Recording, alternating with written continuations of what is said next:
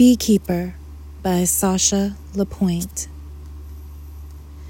You heard the buzzing of 100 wings first, a slow machine of fluttering. You listened at the top of the spiral stair that led you there.